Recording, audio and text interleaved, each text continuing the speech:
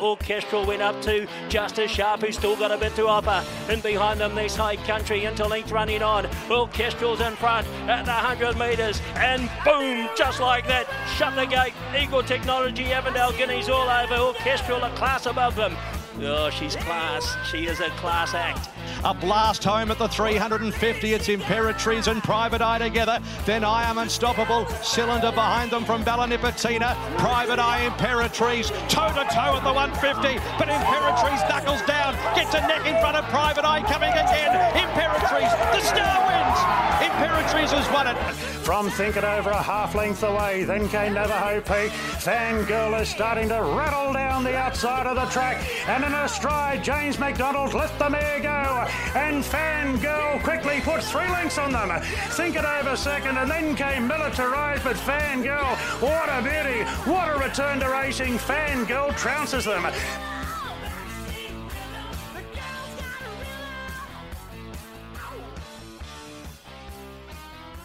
G'day punters, and welcome back to the Racing Previews podcast. It is our first review of 2024. And of course, we are looking back on the Group 1 Black Caviar Lightning Stakes. But it was all about the girls for me. In our little intro there, I mentioned Orchestral, Imperatrice, and Fangirl. Those were the highlights for me. Riff Rocket was also pretty good. What'd you make of the weekend? Yeah, it was a good weekend of racing. It shot relatively straight, if you like in the higher end sort of races. So it was a good weekend of racing, and good to have the good horses back. They're all coming out of their spells, and excited to back them in the future. Yeah. You weren't out on track on Saturday. You were working, I believe. How do you tackle that? Oh, it's a shit show. It's terrible. Yeah, it's awful. Yeah, you have to do it for what? Like, what's that work? What's it like working at Moonee Valley whilst the races are going on? Nah, it's fine at the Valley because a lot of the time I've still got plenty of time to put my bets on, watch the races, and Randwick or the Sydney race is always 15 minutes after hour one. So you don't have it to works out fine. No, I don't have to go to the toilet at all.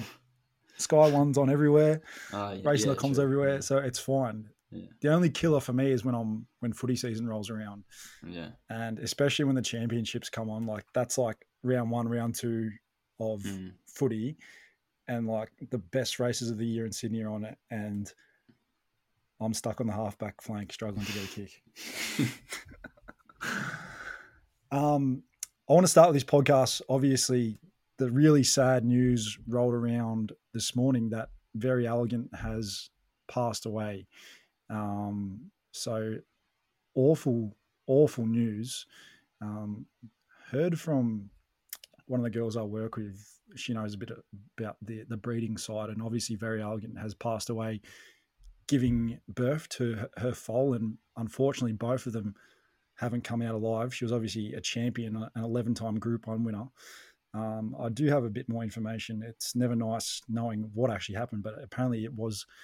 So she's had what they describe as a dog sitter during foaling. When the foal doesn't turn properly, it gets into an awkward position, and it usually happens when it is quite a larger foal. Apparently there has been a few arguments about the diets of mares in recent years, and that these foals are getting bigger and bigger, and mares aren't evolving enough or quick enough to carry them. So it's incredibly sad.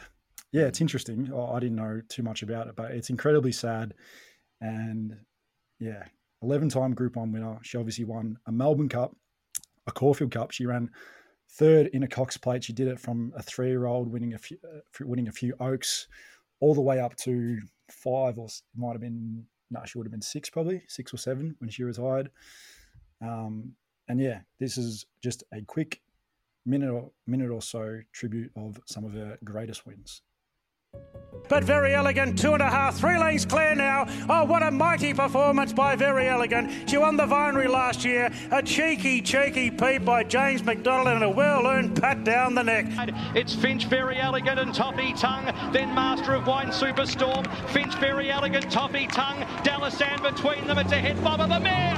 The mare's got up, I think, Verry Elleegant. And here's Verry Elleegant and Anthony Van Dyke below the 200. The chosen one grabbed by Verry Elleegant and Anthony Van Dyke. Verry Elleegant and Anthony Van Dyke. It's all class. Verry Elleegant and in front, and the mare won it. But Verry Elleegant, she put the head in front. What's a Dave got? He's coming back. The gloves are off. They go toe to toe, blow for blow. Verry Elleegant ahead on to Dave. He's trying, but she's going to beat him. Verry Elleegant wins the Rambert.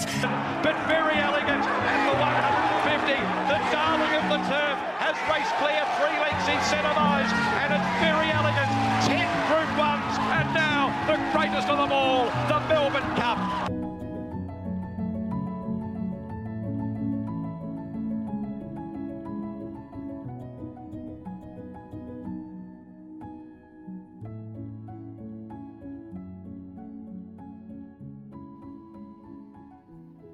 All right, so that was the beast. That was Verry Elleegant, VE by Z. Incredible. Would there be any other horses like that by Z? Most of them are stays, aren't they? No, I remember hearing jumpers. Z was siring like what are those, like a completely different type of horse, because it wasn't like commercially, like it wasn't working for it. Like they couldn't sell him. So he was siring like literally like workhorses, like to work in farms and stuff. Wow. So, yeah. That's very interesting. Yeah. It's crazy how two of our best horses in the last sort of 5 years are by Z and Bull Bars in Mr. Brightside and Verry Elleegant. Breeding, schmeeding. That's it. The breeders won't like us saying that, but Fuck 'em. Let's crack into the races, Bot. How do you think Flemington sort of played? Did you think it was pretty fair overall, just tempo related? I don't think that Southerly came in enough to have a real effect on the races. No, I think it actually did, because I don't think that it actually made an impact on the actual horses, but some of the way the races were run, I think it got into the jockey room and we'll talk about it later, but like for example, the last race and the race that I think it's the Vanity, sorry. There was a long way between some of the horses, and I think the reason behind that is because they all wanted cover because of the wind. So,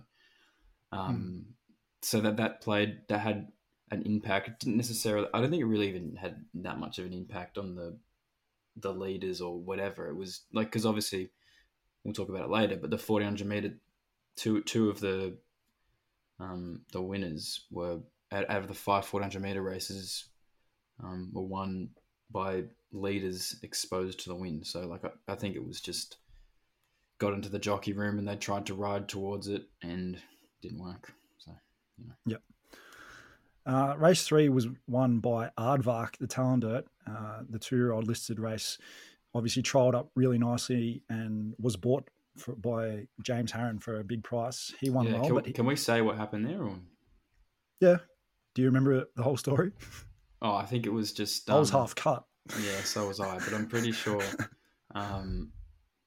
James Harron bought So Aardvark trialled for the Corstons and... the day after it was bought for $1 million by James Harron, so that's the story. So they've got a win, but and it was well back too. It was a 6.3% firmer on the day. Damien Lane rode it. It was its second ever start, but yeah, I wouldn't say this race has gone very. How much good. of a jump did he make from his debut to that performance? Really, not much at all. Maybe a length. So they're just these are just not. These aren't making an impact on any significant races moving forward. The winner's gone fine. I think reasonable point is it's a flashing light run. It was a big drifter, but I don't know. There's nothing really in the splits in this race. It's just sort of just flat. It's hard to describe how this race has gone because it's no good. But there's a flashing light run, but the splits just aren't there either. So I don't know. It's not a race I want to be following. It's a bad 2-year-old race. We've got the Blue Diamond next week, so we don't need to really worry about these ones for. No, they might go to Sydney and they might race in the 1400 meter and the 1600 meter race, the size and the Champagne, but they might be running for second. I doubt it. All right, let's go straight to race 5, the Francis Tressity 1400 meter Group 3 for the fillies and mares. Revolutionary Miss, gee, she's done it from a 3-year-old to a 5-year-old, I think, and she puts another win on the board here. She's gone around at $5. She beats Forbidden City and Fortunate Kiss, 2 consistent sort of stalwarts. Foxy Frida has returned well. Eternal Flame, get the spew bags out. Backed it at $13. I reckon it probably should have won. Was running all over them. And Wishlaw Lass, she got keen in the run. She was disappointing, but she did pull up lame. So maybe an excuse there. What did you make of this race? The race has gone okay. Like, it's just another fillies race, and the pace was slow.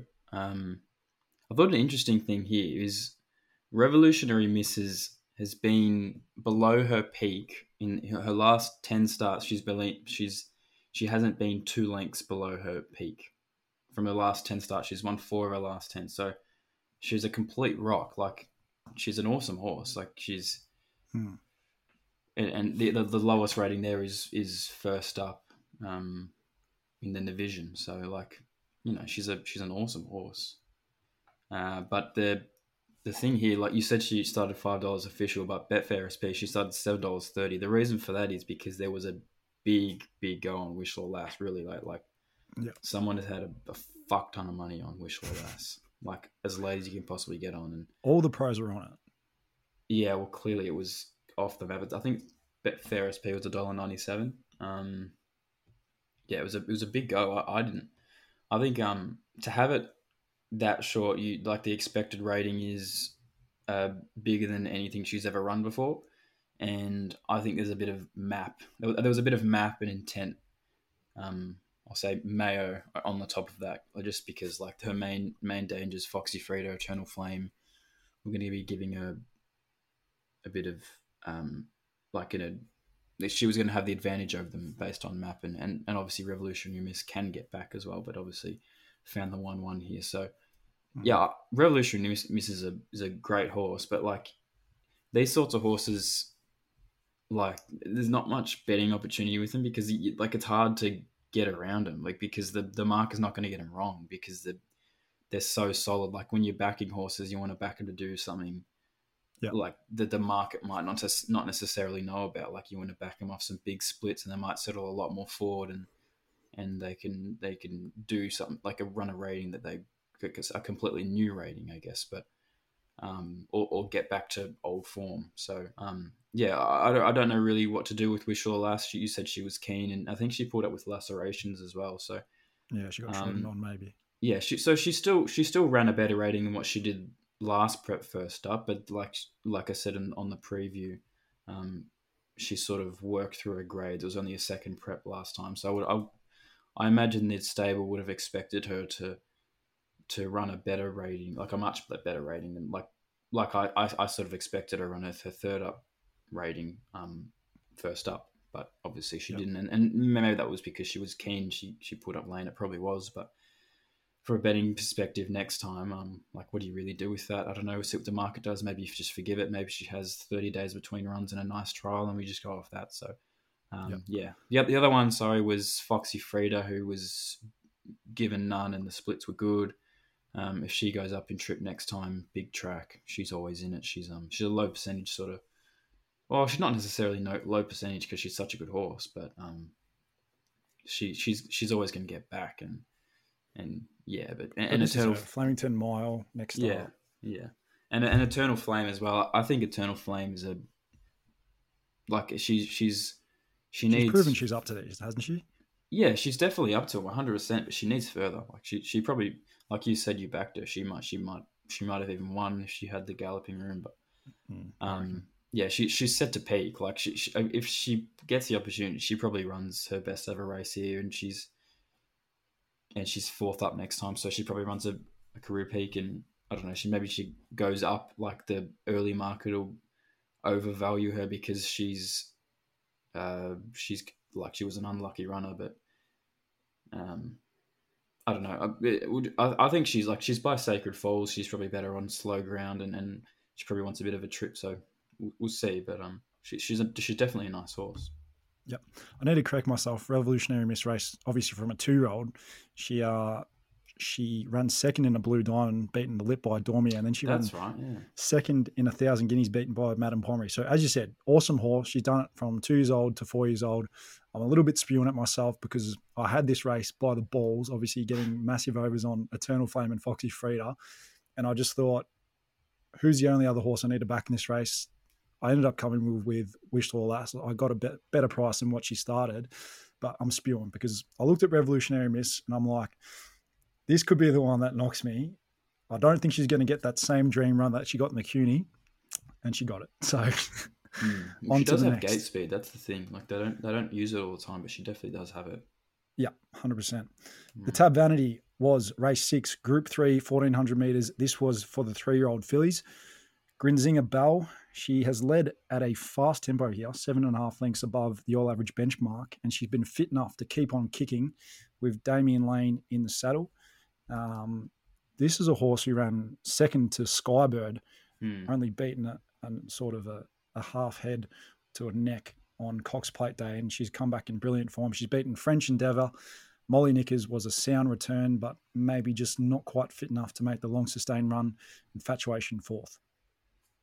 Yeah, she was good. It was a deteriorating pace, like it was on from about the 1,200 from the start, to be honest. But yeah, she was good. She's run a career peak here, as you'd expect. But she, like, relative to, like, they went quickly here, but relative to pace, like Molly Knickers is giving her a long head start. And so was French Endeavour, obviously. So, yeah, I think, like, the mark's not going to miss her. She was really good, but Molly Knickers was awesome. She sustained a massive run, and obviously there was no intent. She'll improve with the run, obviously with fitness, and she was a big filly. She's filled into her frame, and hold on, I'll just double check this, but yeah, she's run like close on her best. So I'd expect that she will she'll be running a new peak this preparation. I think probably 3rd up, 4th up over the mile, I think. Do you think she can beat Learning to Fly, Kamachi, Tis Invincible, 2nd up 1,600 metres in a surround stakes in Sydney in 2 weeks, or was that just come off a bit too soon? No, Learning to Fly she's a good filly. Yeah, I think so as well. Yeah, this is not as good as the Sydney form.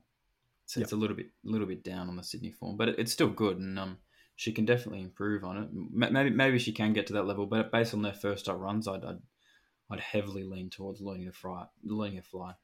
Yeah, French Endeavour probably proves that this is just a rung below because it's not one of the A graders north of. Yeah, and she fits in well. Like she ran 4th in the was it the T Rose in the 1,400 meter T Rose. Yep. Beaten how far? 3? About a length and a half behind Kamachi. Like, and Kamachi's, like it fits in relatively well. So this is just about a length and a half, 2 lengths off the Sydney form. That just sounds about right to me, I think. But Molly Knickers obviously has the scope to improve with racing. And another one I just want to say, there's a couple just like beaten a long way here that just like in weaker class, like Material Dreams got back a long way and sprinted well from the 800 meters, and so did Pink Shandon. She's only a 4th start, but she was quite good too. And then the market really liked her. She started 680 Betfair SP, so she was really good. I think it was at Pakenham or Cranbourne. Pakenham, when she bolted in, there was a good margin spread there. The time was good too. So the market's got a good opinion of her. So if she goes back in class next time and up to the mile, she's she might be a nice bet. Yep. And Basilina will obviously only get better as the prep goes on as well. Yeah. All right. Let's move on to race 7. It was the Group 3 CS Hayes Stakes, 1,400 metres. And Riff Rocket becomes the first horse since Mahogany, I believe, in 30 years to win a VRC Derby and then return first up at 1,400 metres, win the CS Hayes. He's beaten King Colorado, who ran well, but no match. Vidad 3rd, Otago 4th. Hey Fat Cat set the speed and ran 5th. But I don't know about you, but I am kicking myself because Yeah, me too a bit. Riff Rocket is the best horse in this race. He's got an SP profile that screams Group 1 star, sort of starting $1.35 and in an Autumn Classic. No, what is it called? Not the Ned's Classic, whatever. Not an Autumn Classic, whatever it was called. A Caulfield Classic, that's what it's called. Last preparation, he won the Derby. He probably didn't stay, and he still got away with it. And Thank God he did. The yard guys said he was forward enough to win this. So I'm sort of spewing. He's gone around $10 into $7.50 and won. He was a massive win. He's come back on a peak. This last 400 meters is enormous. This has gone really well. In fact, I think, not I think, but the ratings I use say that he's gone better than what Militarized did up in Sydney. So that's interesting. And I hear that he's going towards the Australian Cup and Militarized is going towards is it Rosehill Guineas? Is that the 2,000 metre one? He's skipping a step. Yeah, I know that. But what I'm saying is, I think Chris Waller thinks that Riff Rocket might be better than Militarized, which is why he's making sure he's not going to the Rosehill Guineas and why the Stallion is, because he obviously wants to get the Stallion CV or whatever. But potentially also in the back of the mind, he's thinking, well, he's performed 2 peaks at Flemington now. Yeah, but I guess so. He probably does think that, but I don't think it really makes a difference. I just think Riff Rocket was equally as good as Militarized, and he did it first up, and there was a lot of sectional indications that he's probably going to go better in the Australian Guineas, which is in probably 2-3 weeks time. Yeah, it's 2 weeks. 2 weeks March. time. So, yeah. Simple question: can any of these horses turn the tables on Riff Rocket in the Australian Guineas? Well, the main thing with that is it depends on what barrier he draws. Because if he draws wide, then he's just going to be given nut, because it's just how Chris Waller works. But it also goes back to set weights. So he's carried 3.5 kilos more than some of them here. Yeah, that's true. But yeah, I think there's on paper, just no barriers, they're running in a straight line. I don't think they can peg him back. I think he's he had that base as the second preparation. He worked into it. He won by 6 lengths in the superimpose, and then obviously it was the pace related failure in the Ned's Classic, and then he went bang in the Victoria Derby. But then at the same time, I don't even think I think he wasn't suited in the Victorian Derby. I think a mile to 2,000 meters is probably his best trip, and he might improve in a length and a half, maybe 2 lengths in 3 weeks' time. If he draws middle to inside, I think they're going to have to do a whole lot of improving to catch up to him, I think. And the pace was sympathetic to the horses up in the lead, and he sort of just he got into the right lanes, but he gunned them down. King Colorado was good. He can improve third up, but he'd won him. So, yeah. Even though the margin was only sort of 0.8 of a length, it's a dominant win, and he's pulling away from him even further as they go through the line. Yeah, it was. Yeah. Verdad was good, but it's he sort of just fits in just that tiny level below them. I obviously backed him. Et to Brute, he was coming off the midweek win, and he's only second up in this, and he can drop back in class, and that was a really nice run. And obviously Cap for Rat as well, who will improve up in distance. Maybe if they're probably going to go to the Australian Guineas next start with him, but if they for some reason drop him back in class and find a weaker midweek sort of race, he's I highly doubt they do it, but if for whatever reason they do, he's a nice sort of nice horse. He ran good splits here, and the other one, Targo, who the market really, really backed. Hold on, I'll just I got a big opinion of him. Yeah, the market smashed him. He was I'll just double check the expected rating. He was the market pretty much actually got it right with him, but they must have had the King Colorado regress him or something. Actually, yeah, that's interesting. Anyway, yeah, I don't know. Like I only want to take Riff Rocket out of this, but it depends on it. Like, we're just going to be talking about this in 2 weeks' time, saying if Riff Rocket draws in, well, he's the $2.50 favourite, but if he draws wide, then I probably want to bet against him. Like, I don't know. It depends on the barriers because it's Chris Waller. All right, Craig Williams might not care about the barrier. We'll get to that very soon. Race 8, the Black Caviar Lightning Stakes, 1,000 metres Group 1. Imperatriz has returned a solid winner.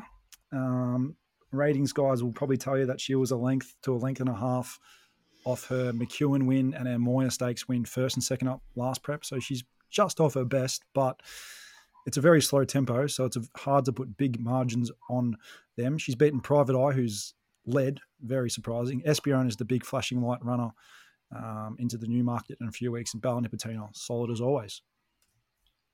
Yeah, this was essentially a 400-metre sprint. This is... it's hard. I don't know what to say, but like it's a worse rating in last preparation. This is her worst rating since then. Like obviously she rated down in the Canterbury and when she won the William Reid, but Private Eye was really good. He essentially ran the same rating as what he did first up last preparation, and I suspect that he will hold that form, if not maybe go a little bit better in the new market, because I assume that's second up. Hopefully he goes. Oh, the 6 day I thought he subs. was. I don't think he's 100% locked in. I've got $15 Private Eye, so prayers up. Yeah. And Espiona is, she's obviously the flashing light, but I think she's probably suited by the low pressure. Like I don't in a new market, like when they go real hard, I think Private Eye is going to be like she'll get the weight off him and like at the weight for age ratings that people are going to love her. But Private Eye is just like simply more likely to win the new market than Espiona. Like this is a fantastic point because lots of people are going to see the flashing light of Espiona and go, how is she going to get beaten in a new market? She's probably going to drop a few kilos from that. But this is a jog and dash, and she's a horse with a monster turn of foot in a small field. We saw it last year with I Wish I Win. He was the big flashing light runner, and then got to the new market. It was a really fast pace. He had a big weight, and he got a long way back, and he just wasn't as dynamic. And you can just see that happening with Espiona. She might still be too good, but it's going to be a completely different race shape in the new market. Massive field. They're probably going to go 10 above to the 600 instead of not even breaking benchmark as they did here, which is farcically slow for Group 1 average. And it's just going to be a different ballpark for her. So I don't think she's locked into the new market either, but I would suspect she would go. Another interesting thing here is you can't really say I'm unstoppable because I think he pulled up lame, but Cylinders run just close enough. Like it's not that far, but he's run pretty much to form. Like it's a little bit below his form, but it's not that far off his form where it's like something's happened. I think this is just him. Like he's a like the margin's he overachieved compressed. in the Everest. Yeah, there was a slow good, pace. 3-year-olds. And he's lucky to be 2.5 lengths off him here. Like there's a whole lot more between them than 2.5 lengths. Yeah, just slow tempo. Yeah. Even the astrologist looked all right on the slow tempo. Yeah. So Imperatriz, she's obviously not going as well as her spring form, even though she might be. It was just that it was so slow. Like it's a bit of a grey, potentially. to be honest. We haven't mentioned the trial, but I think we can all agree that the trial meant nothing now. Oh well, maybe I don't know. Like she still has rated down, so maybe like that's I don't know. Yeah, if you own Imperatriz, are you? So she's got 4 options now.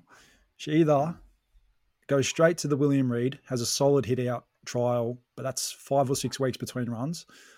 She goes to the new market, carries a big weight for a mare in a few weeks' time, or she goes to Sydney and she contests either the Canterbury Stakes over 1,300, Group 1, or the Challenge Stakes, stays at 1,000 metres on the same day, Group 2, and then she comes back to Melbourne for a William Reid, then back to Sydney for a TJ, which is a little bit...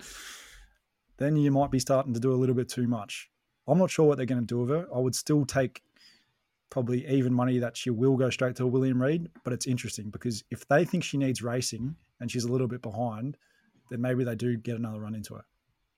Maybe. I don't know. I'd love to see her love to see her in a new market. That'd be pretty cool. Yeah, so would I. Moving on. Yep. The Elms handicap. I put a tweet out and said the nightmare on Elm Street because Macram has gone around at 150 to 1. Usually he does this second up. He spikes and gets his win at big odds during the prep, but he's gone around a monster price because Jimmy Star has been backed into $1.26 SP in the corpse. Jimmy Star has led this up, and we'll get to the controversy around that ride in a sec. Savannah Cloud has done what Savannah Cloud does, just a solid horse, ran third, beaten a length. And Carini, a little bit unlucky, has run fourth, just missed the place. Let's start with the runner-up. Yeah. Firstly, the price. How has this horse started $1.26?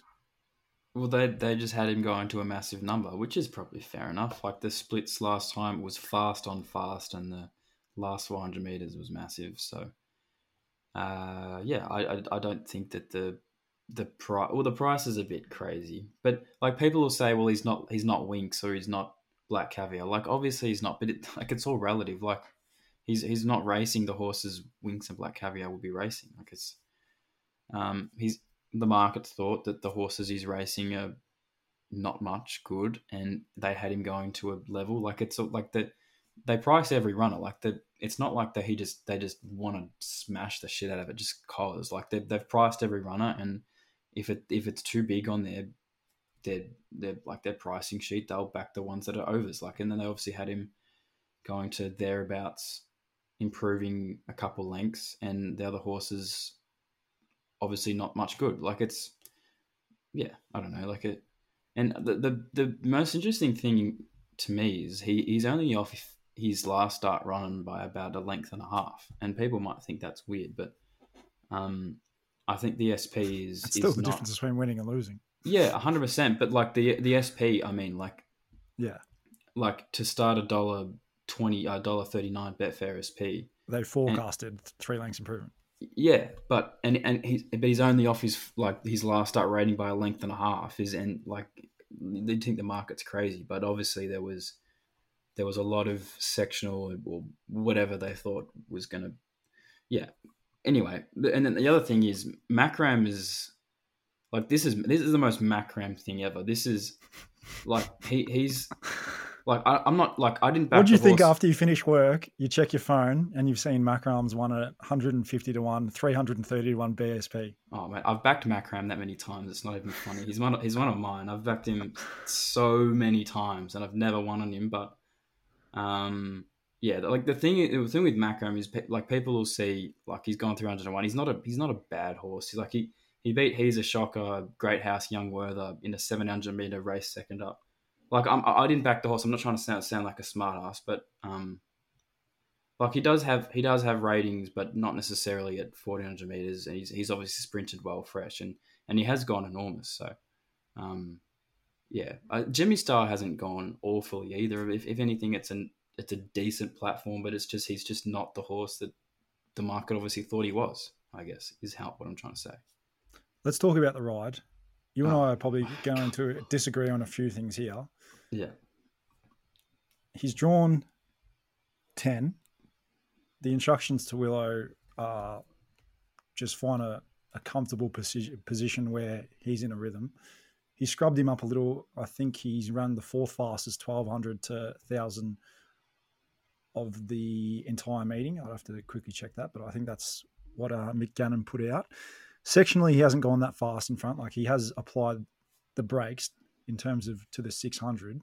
But what did you make of it before I give my opinion? I don't know. I'd prefer you say what you're going to say first, because I just think people need to like in these sorts of instances, like they need to forget their preconceived opinions on like pace and position. Like you just got to think about it. Like, do you really think, like, forget anything like you know about racing, like just look at it like from one person, like you don't even know anything about racing, just think, and you heard someone say a horse needs to like run behind another to therefore run faster. Like it just like completely irrespective of like how fast they're running. Like you say that to like someone that doesn't know anything about racing, it's just like you just look like a complete you look insane. But see, we disagree a little bit on this. Yeah, but like, do you really think Jimmy Starr knows what's going on? Like, I think maybe that's like where some people think differently about it, because maybe some people think Jimmy Starr is conscious about what's going on. He knows the rules of racing, and he knows that he's Jimmy Starr has made the decision that he needs to be held up, like irrespective of pace, and needs to come from behind other horses to therefore run faster in the last 400 meters, like irrespective of how fast he actually has to run home. Like, do you know what I mean? Like, they're not like some people say they're not robots. I understand your point. Yeah. I understand your point. My point is, the tweet that I put out on Racing Previews is that they're horses, not robots. Some horses can be better suited chasing, and that's what the instructions were. This is how I just don't think like they are pack animals. Yeah. Jimmy Starr would have trained that way. He would have trained in a way that the horse is out in front, and Kieran has got him to chase that horse down. So then, to put it in soccer terminology, if your team trains all year to park the bus, to have 5-4-1 formation, and then all of a sudden your coach says, we're playing an offside trap, go and do it. That's how I sort of look at it, in terms of you teach a horse to do one thing, and then he's in foreign territory out in front for the first time, and they're not fucking, like they're pack animals. Yeah. And I'm saying they don't understand the rules of racing, and he might just be, I believe horses can be more effective ridden one way than the other, because that's how they train their whole lives. Yeah, I understand that. And but my opinion is they're in flight mode, like fight or flight. They're in flight mode, and Jimmy Starr's bolting because the bloke on top of him is telling him to. And also, how's Kieran Maher ripping into Craig Williams, and you're talking about like the training. Why has Jimmy Starr not been trained for a scenario in which he might be left in front? Like how can you have a go at Craig Williams for taking advantage of an opportunity where he's going to take advantage of the most advantageous spot in racing, which is on speed, especially in a slowly run race, and then bake him because you say the horse hasn't seen or ever gone to the front? Like, why have you not trained your horse to even if horses are conscious of knowing that they want to be behind horses or whatever, why have you not trained the horse to be in front of other horses? Because that is the most advantageous. You don't have to be a genius to figure out that is it's the best spot in racing. You know what I mean? And he's it's a very interesting debate, and the answer is probably somewhere in the middle. But I take all your points. Yeah, but no, what I'm saying is why is Kieran Maher having to go at Craig Williams if his job is to train horses? I'm not saying Kieran Maher's, he's obviously the best trainer in Victoria, or if not close to it. But how can you have a go at someone for doing the best thing in racing, and you haven't prepared your horse to do that? You know what I mean? Irrespective of what our opinions on pace, position, all that stuff. I'm saying Kieran Maher, how can he have a go at Craig Williams? And I think the scariest part is that Craig Williams came off and apologized for it. He gave the horse the most advantageous ride you could possibly give. It was a perfect ride. It wasn't what they told, what they asked him to do. Yeah, and that's I probably, guess so. And he's been beaten, and it's a tough one. And as I said, the answer is probably somewhere in the middle, and we can debate all day But yeah, I think the end result is that the horse, Jimmy Star, isn't as good as what everyone thought he was. He probably shouldn't have been given a wild card into the All-Star Mile because he's still 30 ratings points off a horse like Mr. Brightside, and he's going to have to carry the same weight, 59 kilos, and that's a scary proposition if he's going to run a rating like this. Yeah. Well, it's not even that bad of a rating. It's just like Macram's gone to the level that he has done, but he doesn't do it often. But Macram's a really nice horse, but I'd love to go back in time and back him at 300s, but I'm not that smart.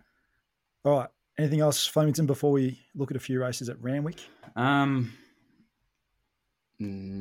talk about the last, but because you backed the winner. No. Well, yes, but no, that's not the reason. But there's a benchmark 84. Let's move on. Yeah. All right, Randwick, where the rail was out 4. It was a soft 5 track, but I think it was upgraded, and lots of ratings people were even probably going to say it was a good 4 because it was 30 degrees there. We'll go straight to the first race, the Piero Plate, 1,100 metres. We saw the second favourite in the Golden Slipper win this race, also Coolmore by Schnitzel. His name is Switzerland. It's gone around. The market's got this race spot on, $1.65. Shangri-La Express blew like the wind, probably started plus $4, I would have thought, Betfair SP. The race was between them, but Switzerland definitely had to work to win. Wasn't as impressive as the start prior, but apparently there's still a bit of meat on the bone and some improvement going into the grand finals. Yeah, there was a bit of a mid-race slowdown. So that's probably hampered the margins a bit. But I think the win was more dominant than what it looked to be. I think he's pretty much run the same rating, but he's a little bit better than the first up rating, but it's not by much. But this is Chris Waller, and it's probably going to peak. So you really don't get any sort of guide of how good he actually is. I think, and maybe do you reckon you get an opportunity to back him because the race hasn't gone that good? It hasn't gone that good, but I'm saying there's still sectional indications, and there's also it's Chris Waller, and it's going to go much better in the grand final. But what does he go do next? I'm trying to think. Would he just? No, he'd have a betweener run. So so you'll get an extra. You'll get an extra piece of information, I guess, at probably the Todman or something like that. 9th of March. Yeah, that sounds about right. Does Stormboy go to a Todman before the Slipper though? I think he's going. I think I heard he was going to the Skyline. That's is that right. at Rosehill, is it? That's what I heard. Or was it the week before?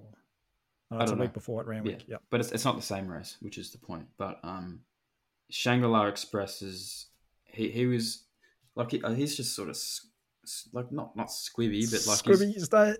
Yeah. He's a 2-year-old. I doubt he'll be a 3-year-old. He's run his rating here, and I don't think he's much better. He's in the best 2-year-old training camp in Australia, and they've made the most of him. And he's been trained really well, and I just don't think there's much left there. 1,200 also be a query. Oh yeah, and a high pressure one as well. And there was another one I also want to talk about. What was it called? Devana. He's is this a black booker? One of them ones, or 100%. We know a few sharp heads have already tipped it. Yeah, that's what I was saying. Yeah, it's a done deal States. Out of Stay With Me, who's by Miss Finland out of, I think it was Street Cry or Street Sense, one of the two. So it's well bred. Yep. So it's essentially it's like a 3/4 sister to, what was that filly? Waltz On. I think it's Waltz On By. Yeah, 1,000 guineas winner. No, yeah. No, did it? No, I'm thinking of the wrong horse. Yeah, they're all in the Arrowfield colours. Yeah, it's the Arrowfield. What was the Arrowfield horse that won the 1,000 guineas? Damien Thornton. Fuck. I don't know. I can't remember. They're all the same to me. It's gonna kill me. Yeah. Anyway, yeah, it was good, and half held up too. I think it was a big horse too. It was Yearning. Yeah, that's right, Yearning. Yeah. All right, let's go to race 5, the Expressway Stakes. King of Sparta has won this race. He's taken his good form from the Magic Millions and he's brought it here. He's turned into such a consistent sprinter, and I really hope he can get that Group 1 or that big race success on his CV soon. Coal Crusher has run another great race. Malkovich has gone not as fast as I would have thought watching it live. He's sort of gone 5 lengths above. By how far they were strung out, I thought he was going quicker during the run. Buenos Noches was spotting him the best part of, we can get up here on punting form. He was spotting him 9.8 lengths at the 400 metre mark. He just got way too far back, but he's rattled home well. But you just can't be giving horses this good, this big a head start. Yeah, Malkovich took off at the 800 to the 400. That was where he made his move. Yeah, that makes sense. Yeah, and there wasn't necessarily a strong to the 800 anyway. It was a sedate pace really, but he took off and then they sort of let him get away a little bit, and obviously he fell in the whole last 200 meters, and King of Sparta ran over the top of him just like he was in the right sort of spot, and he ran his rating like you said. He's been literally 1 length off his form. 9 of his last off his peak. 9 of his last 10 ratings. So, like I was saying with Revolutionary Miss, like he's a really cool horse. Like some people don't like him, I guess, because he's King of Sparta. They might think he's a non-winner, but he's I guess, is he? Like I thought people. No, well, ask Nico and you'll say that, but he's truly. I guess so. That's just Nico. He's well and truly smashed those doubts to smithereens, surely by now. Yeah, and the only time he failed was in the Sydney Stakes. Yeah, but, big field and forgive. Drew 15, but he's going to win the Crocker really for us. We're on at $21. He's into $5, equal favourite, I reckon, or second favourite. Yeah, Buenos Noches beaten by position relative to pace, just had to do too much. It was the last 600 meters. He was good. It was probably an unwinnable position, but you probably want to see a little bit more. Like it wasn't like he was bolting. He probably could have got a little bit closer, but he's probably just used up so much energy getting himself in a position to win the race, and then he's just peaked slightly. Yeah. Yeah. These are all like this. This is Group 2 form. This is not the good form. What happened to Golden Mile? Did anything in the Stewards report? Did you see, or he just went badly? I'm not sure. Yeah, he was quite bad. Yeah, he was. I'd have to look that up again, but he's finished last. Let's move on to race 6, the Triscay. Samana, talk about Magic Millions form. This is another one who has won. Kieran Ma, just too good. Right run, perfect ride by Jason Collett. Has beaten the extremely unlucky Alencia, who has bounced back to some really good form. But Tommy Berry hunted up the fence and looked for runs. They weren't there. Momentum held up at a key stage. Say Magique for Graham Begg, so a bit of Victorian form intertwining here has run well. But yeah, I'd say second probably should have won the race with clear running. Yeah. I wonder if this is going to be a thing, like the Magic Million form holding up throughout this sort of period where the like real good horses are starting to resume. Not saying that Alencia or like in the case of Revolutionary Miss in Melbourne, like not necessarily they're the best horses, but these horses are hard fitted. It's like when the Brisbane horses come down in Melbourne, and they've got a really good wet record going from winter into the spring. I think I'd say it's probably the same thing. And Samana's held her rating, and obviously Alencia probably should have won. I did see that. What was he thinking? He fired in a protest. Did he on his own ride? Surely he never thought that was going to get overturned. There was interference at the 1,000 metres he was trying to argue. Yeah, I did see that. But yeah, obviously Lynch is the best horse in the race, but she'll improve off it, so she'll be fine. But yep. All right, yeah. Let's get to the win of the day. Before I get to this race, I will quickly read out DNO's weight for age ratings. Worth mentioning on the review podcast. Fangirl, best winner, 104.5. Imperatriz, 104. Riff Rocket, 100.8. Komachi, 100. And King of Sparta, 99.8. Fangirl, she's been promising this for a very long time. We saw it in the King Charles. That was the first moment where we went, wow, this is what happens when Fangirl puts it all together. She's done it again here. She's won by 2.5 lengths. She could have won by 4. She sat back off a pretty decent tempo first up, and she just run rings around them late. She's beaten Militarize and Think It Over, who are no hacks, and she's probably confirmed her position as the best 1,600 to 2,000 metre horse on dry ground in the country here. Yeah, I think this is the prep where she's gonna like solidify herself as a genuine weight for age sort of Animo level horse, if she wasn't already last preparation. Give us a superlative, Bob. What do you mean? A word. Good.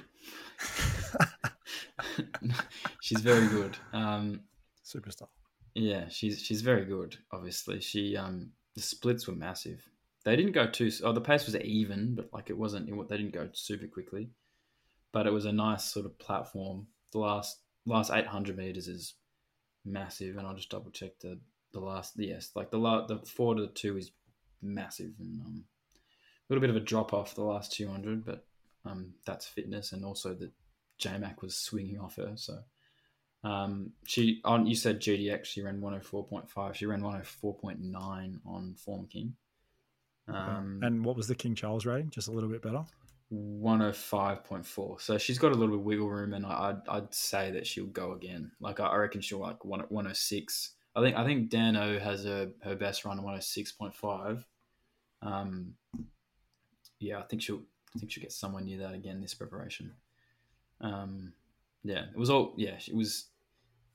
like watching Winks again. The way she sort of came up the rise, it just went straight past him. It was awesome. And some people are going to shake their head at that, but it genuinely was like that. Yeah. It really was. Like just imagine Winks first up in a similar sort of race. It was like that. Yeah. 100%. Ridden arrogantly, won arrogantly. Yeah. Very good horse. She's doing the Winks prep speak of. Chris Waller will take her to the Verry Elleegant Stakes. I mean, how fitting would it be if Chris Waller could win the VE Stakes a few weeks after she's tragically passed away with Fangirl? So 1,600 metres in a few weeks. And she'll drop back to 1,500 metres for the George Ryder.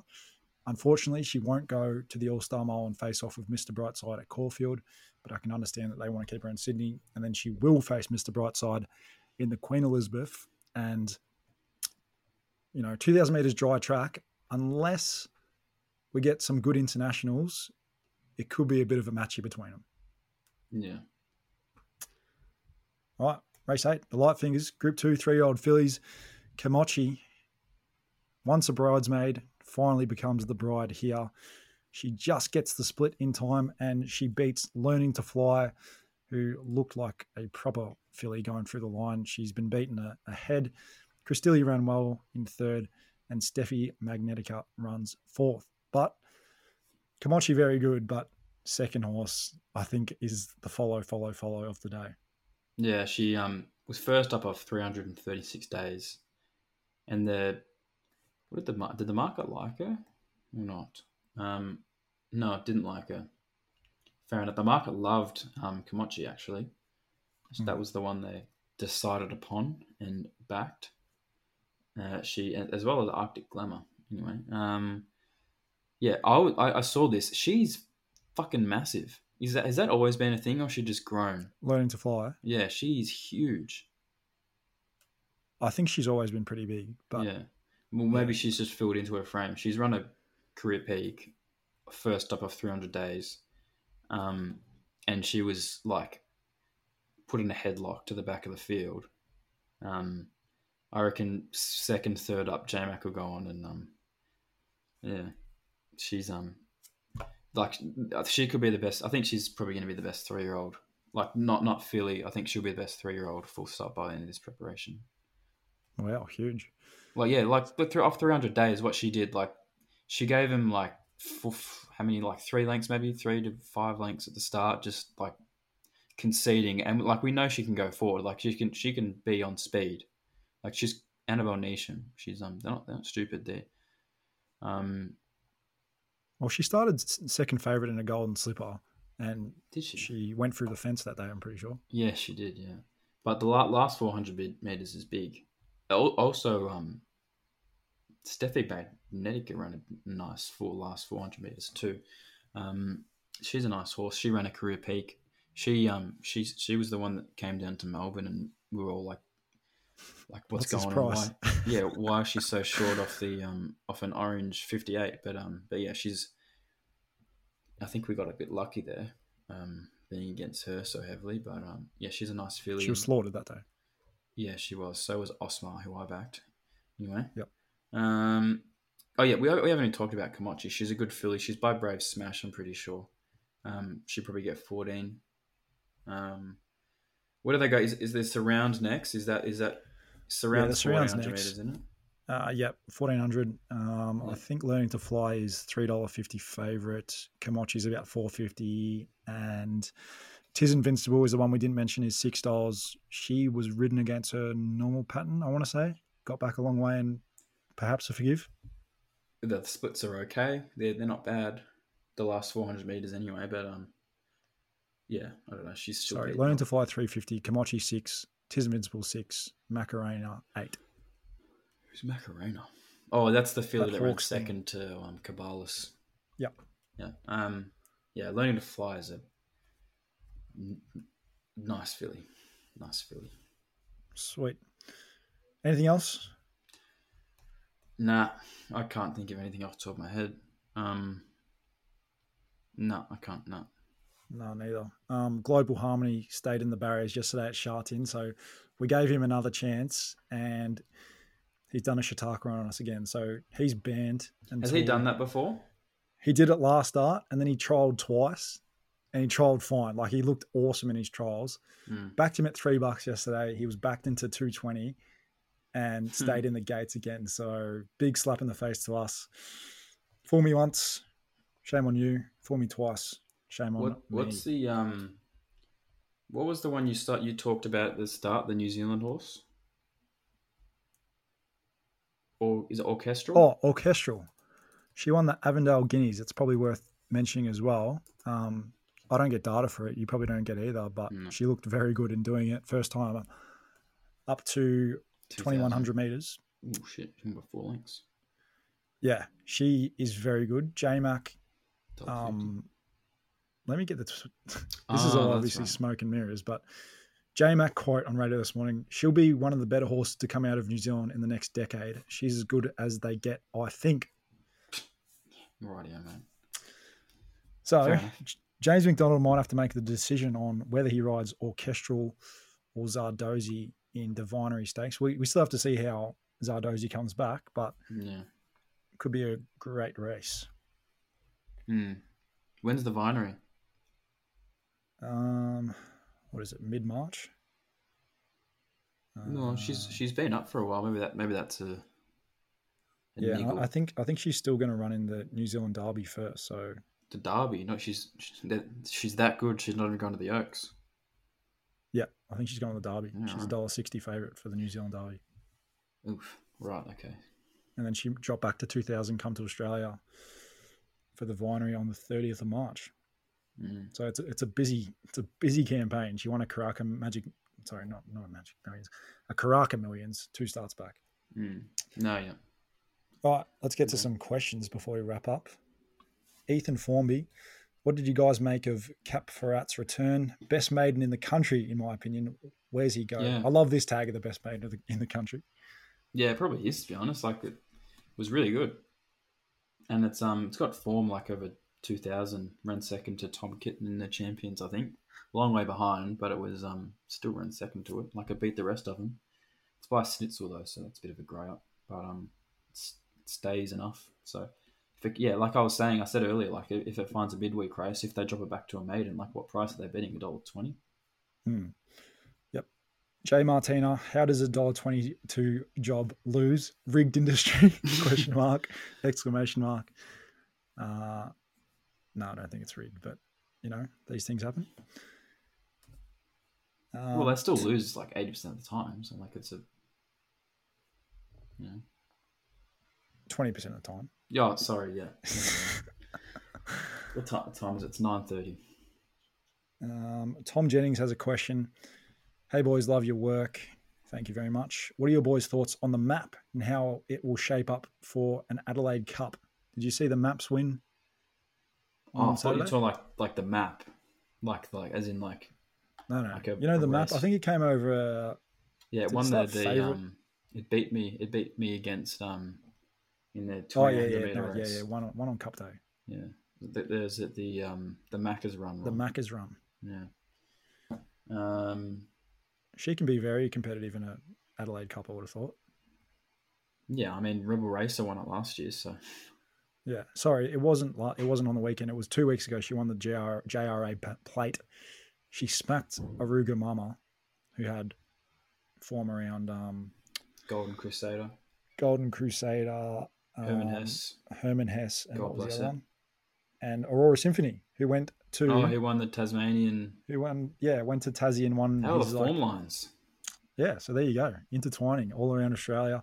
Yeah. He's won what is Aurora Symphony won? He's won 2 Launceston Cups and then 1 Tassie Cup. Oh, yeah. What's the other one? Hobart. All right. Let me get back to these questions. All right. Archie Sweeney says, where does Nico get his haircut? Lawnmower. Archie, you don't tune into the podcast enough if you're asking that. Tice, Ben, do you regret not taking the 1 to 10K bet after seeing Dano's ratings? So Tyson Hunter, a very proud owner of Mr. Brightside, said, I'll bet you 1,000 to 10,000 that Mr. Brightside will beat Fangirl the next time they meet. And I've been a small cat and I haven't accepted his small bet. cat. Well, it could be a heavy 10 on Queen Elizabeth Stakes Day. And in that case, I don't really want to be having a 4-figure head-to-head bet that Fangirl will beat him. Yeah, let's just hope that it pisses down on Queen Elizabeth Day. Yeah. And then Tyson will be paying for my night anyway, so it's all good. But I liked it more when you tip winners. Can we get back to that, please, from Tyson? Is that Tyson? Yeah. Ouch. Ruben Evans, will Willow ever get back? Will he ever get the ride back on Jimmy Star? Wowee. Nah. I wouldn't have thought so after... Blake Shin will be riding. Oh, yeah, true. The only reason he wrote it is because it was down on, 54 kilos, and Shinny couldn't make that weight. But no. I don't know. Willow's a star. Don't put the pen. How good is this? Willow, the next day, he goes to Aubrey. Aubrey.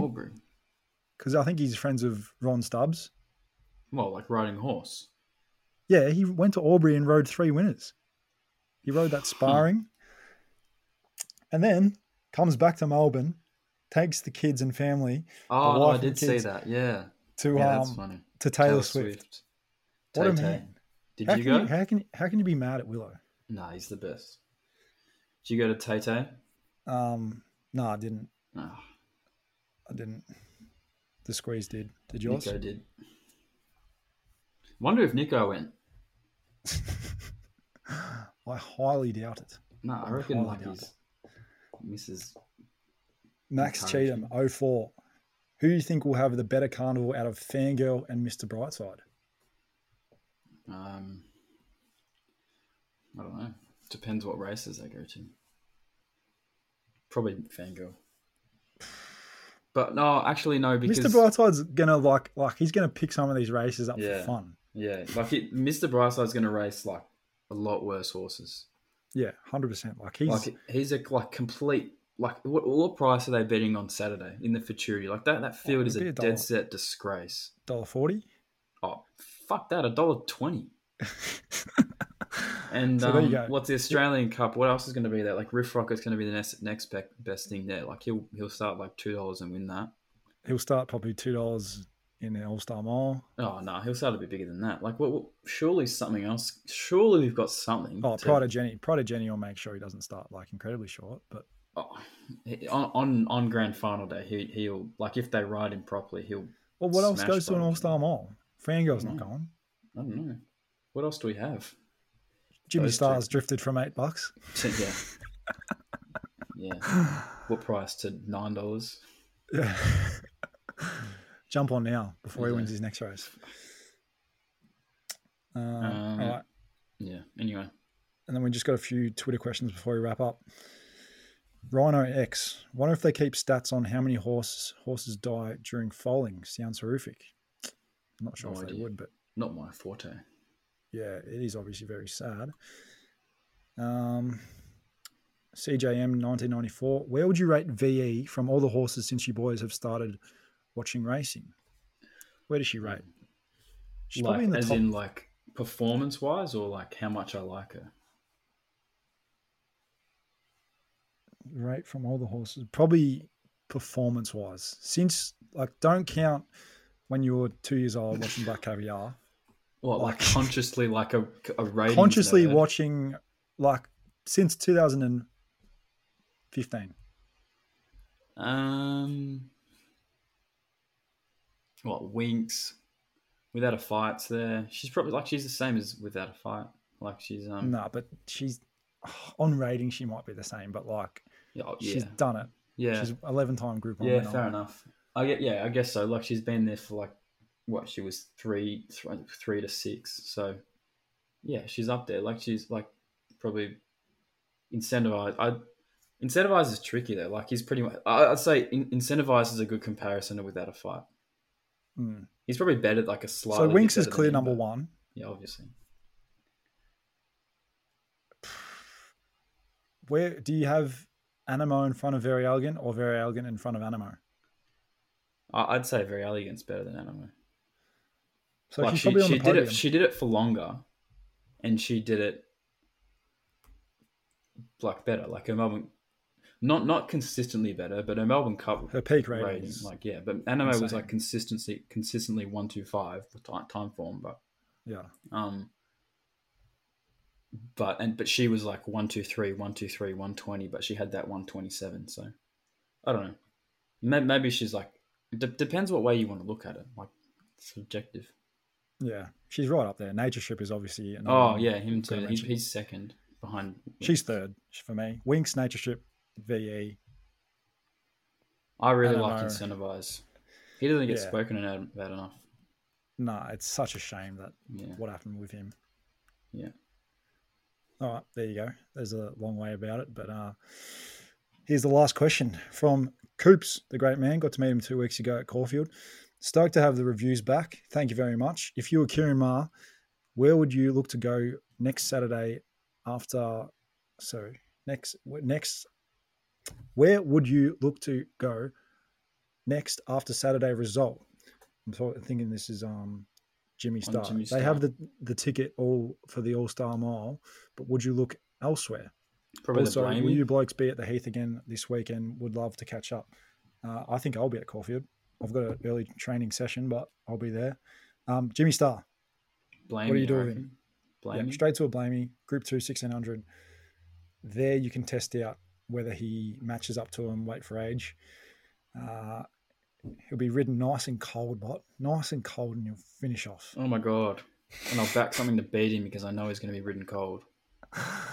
You might get an opportunity to back Pride of Jenny if Pride of Jenny comes up against him. In the Blamey. Is she going to the Blamey? Yeah, well, she's not running the Futurity anymore. She's either going to the Blamey or she's going to the Verry Elleegant Stakes and racing against Fangirl. She'd go to the Blamey. Hopefully she smashes the shit out of Jimmy Star and he runs even worse than he did on Saturday. You'll get a price. Like, you'll get backable odds. Yeah. Pride of Jenny, you might get $3 in a Blamey. Yeah. Because he was so unsuited on Saturday. Yep. Shut up. All right, let's wrap it up there. First review podcast back, but I thought we went all right, Bot. So it wasn't bad. Are you betting anything on Wednesday? No. Do you want to give the listeners 1 or 2, 3? No, I've only had 2 bets, but I couldn't suggest. Prices are gone, punter. Sorry. Yeah. Yes, Tab thought it was a. Yeah, well, they I've backed. What's it? Quickstar. Race 1. Who I had a big opinion of for the 1,000 guineas. It obviously didn't come off, but I think it's a full sister to Mr. Quickie. Oh, who would have thought? Yeah, it's a nice horse. Splits are there. It'll go back from barrier 9, but it will not matter. It'll smash them. It's $1.70, but they bet $2.50, $2.30. So, and Brazen Kingdom race 6, number 1. Brazen Kingdom, yeah. You've taken $5, and he's now $2.80. Thanks, mate. Yeah. Tab went up $5, and then Sportsbet went up $2.05. And it was so funny. Like I've never seen that before. Like it's such a contrast in early prices. Like they had Tab went up the I think it's Walk to Fame like $3 favorite, and then Sportsbet put it up like $11. It's like, what the fuck? I've never seen that before. Anyway, I backed those. So I think $2.60 is my price for Brazen Kingdom. So if you get like $3, $2.80 on the day, that's nice betting. And Quickstar, I think it's like $1.60 chance. So if you get like $2 on the day, that's fair enough. Yeah, right. Huge. All right. I think that's about it. Yeah. Are we getting our special guest on Thursday? Is that right? Yeah. All right. Huge news. Happy to say it off the bat. We will be getting, drumroll,